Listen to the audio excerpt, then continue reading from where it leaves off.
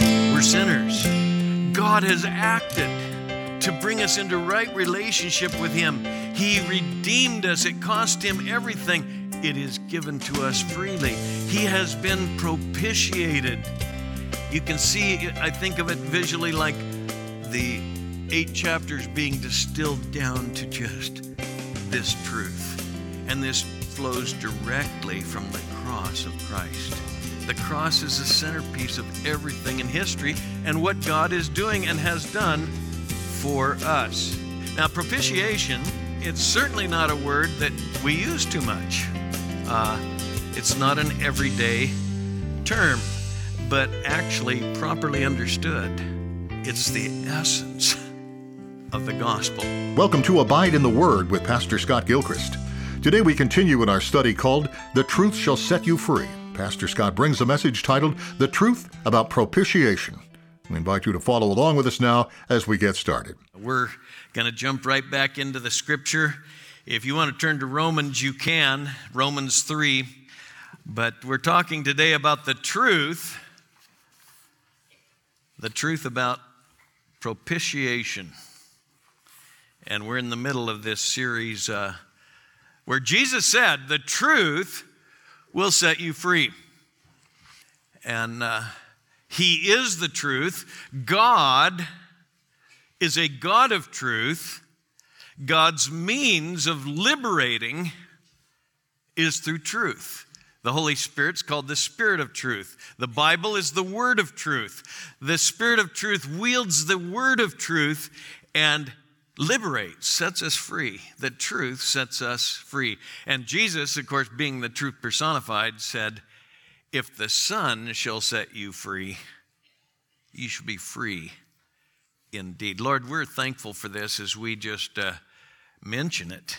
And I thank you for the opportunity now to ask you to use your word in our lives to set us free, to give us new eyes to see the beauty of what you have done for us and the corresponding freedom that gives us to know you, the one we were created for, and to be able to come boldly into your presence. So we thank you right now for what you're going to do in Jesus' name. Amen. I've had it on my mind. I bet you have too. I'm speaking about truth each week and thinking about Jesus' statement, the truth will set you free.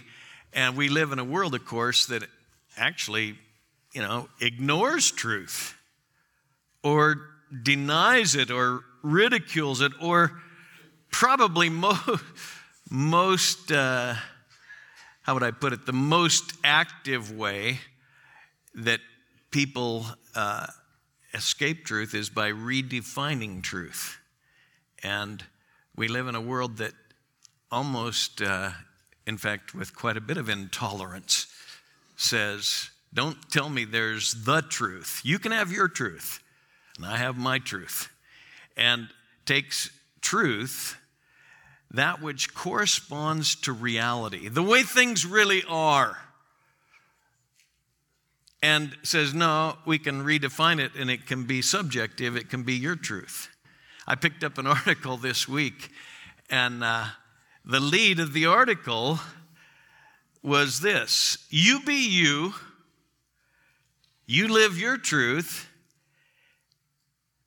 and know that New York City will have your back, said the mayor of New York City last year to a cheering crowd. You be you, you live your truth, and you know New York City will have your back. And I thought, wow. And the article talked about just how that's working out in New York City. And I won't go into it further because I don't want to get sidetracked, but I will say, you say, are you picking on the mayor of New York? Well, I thought about it, and I thought, well, there's probably not any New York City voter here, but if you are, but no, and if you follow things at all, every time you pick something, it's all around us. It's at your work, it's in politics, it's in the news, this idea that you can have your truth. You just live your truth, and we'll have your back. And it's refreshing to turn to the Scripture and know that God said there is truth. I am the truth. And that truth, the more we learn about God, who is the ultimate reality, the freer we become. So anyway, if I told you to turn to Romans, I didn't tell you where. Romans chapter 3. And today we want to look at the truth about propitiation. And Romans, of course, is perhaps the most concentrated pages of truth in the Scripture. All Scripture is true, but I mean, when you want to know about the truth about Christianity, you turn to Romans, and I was thrilling as I was thinking about the work Eric and Amber are doing in their country. Actually, I don't think we're supposed to mention which country, but I would just say that just this week we had good news from India, and Romans Project is underway in India. We just thought it was an exploratory trip, but they'd sent ahead, and a bunch of leaders have already read Romans and were giving testimony, read Romans repeatedly and copied it by hand, and it's underway. And it's just exciting to think there's 1 billion people that are going to be influenced by this energy to get into God's Word and hear Romans. So as I think about Romans chapter 3, I don't know of a more central truth to the gospel than verse 21 through 26. Let me read it and then take it from there. But now, apart from the law, the righteousness of God has been manifested, being witnessed by the law and the prophets, even the righteousness of God through faith in Jesus Christ, for all those who believe, for there is no distinction. For all have sinned and fall short of the glory of God, being justified as a gift by His grace through the redemption which is in Christ Jesus, whom God displayed publicly as a propitiation in His blood through faith. This was to demonstrate His righteousness, because in the forbearance of God He passed over the sins previously committed. For the demonstration, I say, of His righteousness at the present time, that He might be just and the justifier of the one who has faith in Jesus. Now, we've been looking at truths, and specifically, we've underlined in these last few weeks truths that flow right from the cross, right from the good news. And Romans chapter 3 is getting right at that. And in fact, I say this is kind of the essence of the gospel. In fact, let me just shorten it further. He says, the righteousness of God, that which God has provided, where a man or a woman, a boy or a girl, anyone in this room, anyone in Portland, anyone on the face of the earth who will come to Jesus Christ can be right with their Creator, in a right relationship. Now, this righteousness was promised in the Old Testament, he says, verse 22, and now he says it has been publicly displayed. And let me shorten this text even more, because I see this as, in one sense, chapters 1 through 8 of Romans being distilled down to the verses that I just read. And then even further, let me just start at verse 23. All have sinned and fall short of the glory of God. We are not righteous in and of ourselves. We are unrighteous. Being declared righteous, being justified as a gift, freely, without strings attached, completely free, without cause in and of ourselves. By His grace, unmerited, the grace of God, through the redemption. And we spent a whole week talking about the truth about redemption, that God purchased us, the economic language of the cross, through the redemption which is in Christ Jesus, whom God displayed publicly as a propitiation in his blood through faith. We're sinners. God has acted to bring us into right relationship with him. He redeemed us. It cost him everything. It is given to us freely. He has been propitiated. You can see, I think of it visually like the 8 chapters being distilled down to just this truth. And this flows directly from the cross of Christ. The cross is the centerpiece of everything in history and what God is doing and has done for us. Now, propitiation, as you look at it there in verse 25, it doesn't show up that often in the New Testament, the word itself, and it's certainly not a word that we use too much. It's not an everyday term, but actually properly understood, it's the essence of the gospel. So today I'm excited. I told Chris, I said, I've had a good time. I hope I can unpack it in a way that everybody else can, because it's been a great week for me, just zeroing in on this truth and thinking through God's thoughts after him regarding this truth of propitiation.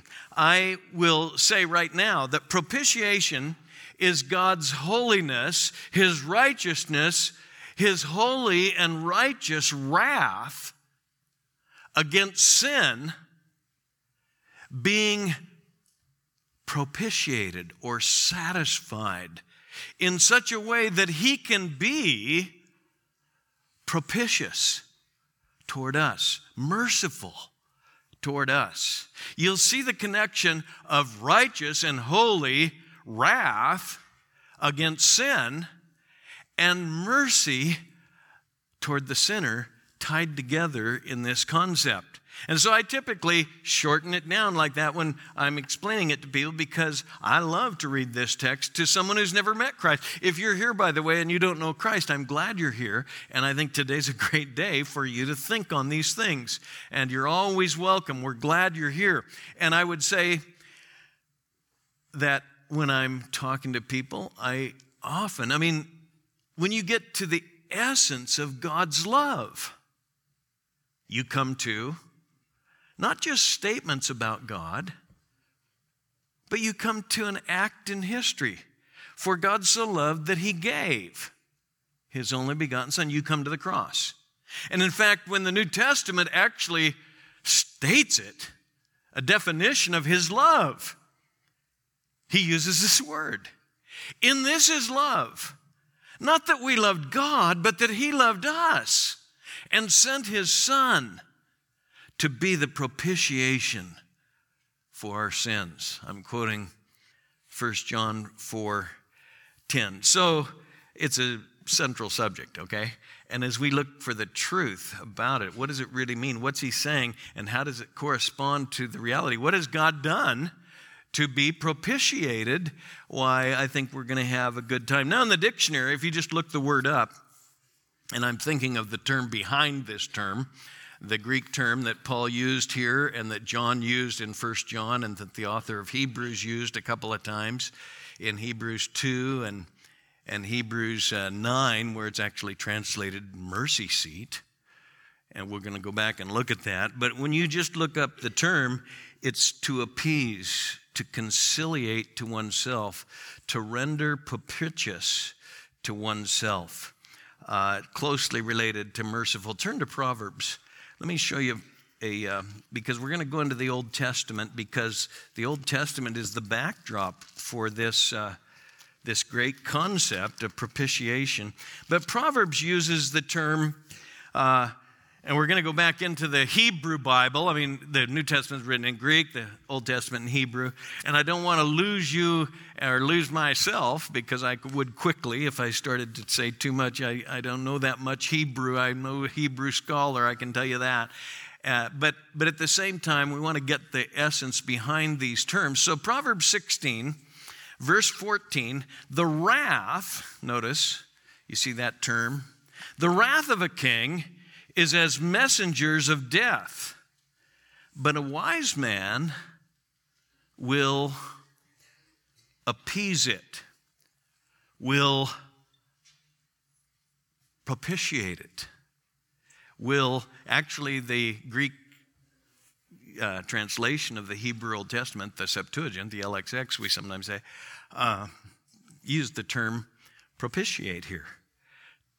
The wrath of a king is real, but you can appease it. A wise man will learn how to appease, to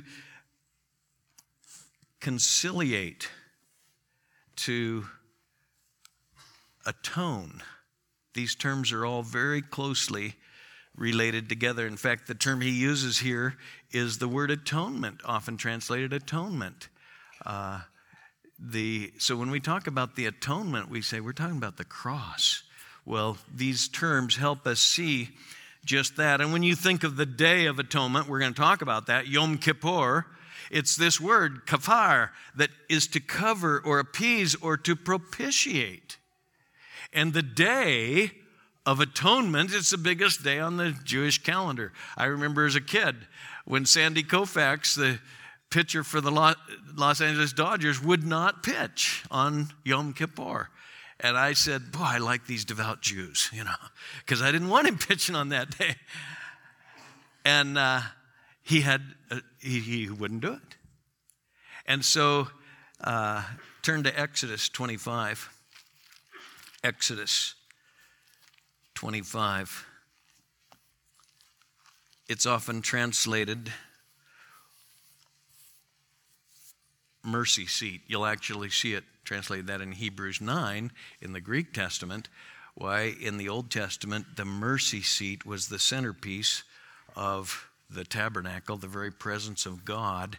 The mercy seat over the ark. You think of the imagery that is more than imagery. They were to construct this, and they did. And it was right in the center of the encampment of Israel, the mercy seat.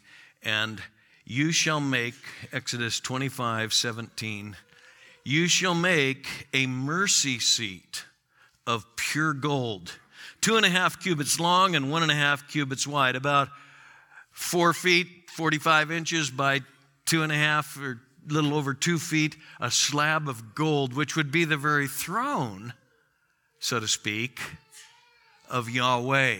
They were not to make any image of Yahweh. He is the unseen one. You can't really see me and live. But there was this golden mercy seat. And it's used 27 times, the term, in the Old Testament. And every time, if you glance in my Bible, it says in the side note, or expiatory. The expiatory, the mercy seat, where God's wrath against sin would be propitiated. And so I shouldn't say, did I say expiatory? I meant to say propitiatory. This term that is translated mercy seat, it was right in the tent of meeting. And if you glance down to verse 22, there I will meet with you. And from above the propitiatory, from above the mercy seat, from between the two cherubim which are upon the ark of the testimony, I will speak to you about all that I will give you in commandment for the sons of Israel. There I will meet with you from above the mercy seat, the propitiatory. Turn over to Numbers 7 just to see these references, because 25 of the 27 occurrences of this term are in Exodus, when he's telling Israel how to build this temple or this tabernacle, and then when they build it, and then on the Day of Atonement, when Aaron is actually instructed to go in before the very presence of the Lord. And the other two, I'll give you here, Numbers 7, verse 89. Now when Moses went into the tent of meeting to speak with him, he heard the voice speaking to him from above the mercy seat that was on the ark of the testimony, from between the two cherubim. So he spoke to him. He heard the voice. When Moses went in, he heard the very voice of God. This is where man can meet God, okay? And later, when David gave Solomon the blueprint for the temple, he told him how to build the temple in such a way that there would be this holy place and there would be this mercy seat. And that's the only times it's used until you come to the New Testament then, and he unfolds some of the great meaning for us today. Now, all these terms, all these usages help us understand this great term, propitiation. Let me re-quote Romans again. All of us have sinned, fall short of the glory of God, being justified as a gift by his grace through the redemption which is in Christ Jesus, whom God displayed publicly as a propitiation. These great truths, redemption, reconciliation, justification, propitiation, they overlap. They come together in the cross of Christ, but it's helpful to see the language behind it. Have you ever heard, you've probably heard me, but I'm sure you've heard, if you've been around the Christian world very long, you read the Bible very long, God loves a cheerful giver. And when we realize the word for cheerful is hilaros, and you can hear the word, our word, hilarious. And so we'll sometimes say, he loves it when we're cheerful, hilarious about giving, joyously giving. Well, this word hilaros is from the same root as the word propitiation. It has this idea of being cheerfully merciful, if you will. God is not reluctant to forgive sin. He's not reluctant to have relationship with us. It's impossible. He can't just say, oh, it's okay. But he's not reluctant. He is propitious. He has been propitiated by the blood of Jesus Christ so that we can come right into his presence. And he says in Romans 12, he says, when you show mercy, when he's talking about different gifts and how we're to manifest the character of Christ, he says, you who show mercy, do it with cheerfulness. He uses this term. Do it with, it's a close cousin. They're all from the same root. Do it with a propitiatory attitude. Be merciful with cheerfulness. When the publican, the tax collector, he went in and there was a Pharisee. Jesus told that story in Luke 18. Pharisee, religious, self-righteous man, and this tax collector who knew he was a sinner. And the Pharisee said, God, I thank you that I'm not like these people here. And then the tax collector cried out, Lord, be merciful. This is the term he used. Be merciful to me.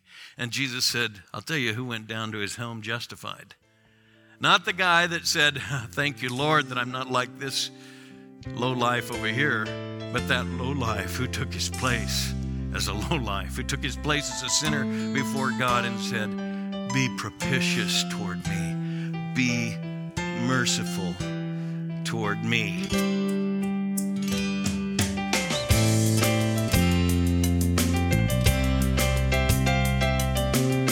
You've been listening to Abide in the Word with Pastor Scott Gilchrist. Please stay with us. Pastor Scott will return in just a moment with a preview of our next broadcast. Today's program was titled, The Truth About Propitiation, a message from our study of the great truths of the Bible. If you missed a portion of the message heard on the program today, or you'd like to share it with a friend, head on over to abideintheword.us. A free copy of today's entire message is available there for you to stream or download at your convenience. Did you know Abide in the Word is available every day on Facebook? Well, right along with our daily podcast on iTunes and Google Play, our daily messages are posted to Facebook as well. You can find them at facebook.com/abideintheword. We're continuing to see new growth in the Romans Project on the continent of Africa. We'd like to invite you to learn more about this ministry or become a partner with us as we minister to pastors and church leaders throughout Africa. Just navigate over to romansproject.org or connect with us at facebook.com/romansproject. We'd like to remind you that Abide in the Word only remains on this station through the generous contributions of listeners like you. Would you prayerfully consider partnering with us in this Bible teaching ministry? We'd love to have you join us. Now, before we end our time today, let's go to Pastor Scott for a preview of our next broadcast. Jesus, the spotless Lamb of God that John could point to, offered himself without blemish. Not year after year, first for himself and then for the people. No, he offered himself as God's propitiation. God is not reluctant to save. God is not somehow full of wrath and unable to forgive. He is a wrathful God. He is a righteous God. He's a holy God. You can't come into his presence your way, but he has provided at his cost a propitiation. And so Romans says, freely he justified us, being propitiated in his blood. God designed this. God designed it, and it cost him everything. He is ready to forgive. Join us again next time as we continue our study called The Truth Shall Set You Free. Pastor Scott brings part 2 of the message titled The Truth About Propitiation. Until then, may the grace of the Lord Jesus be with you.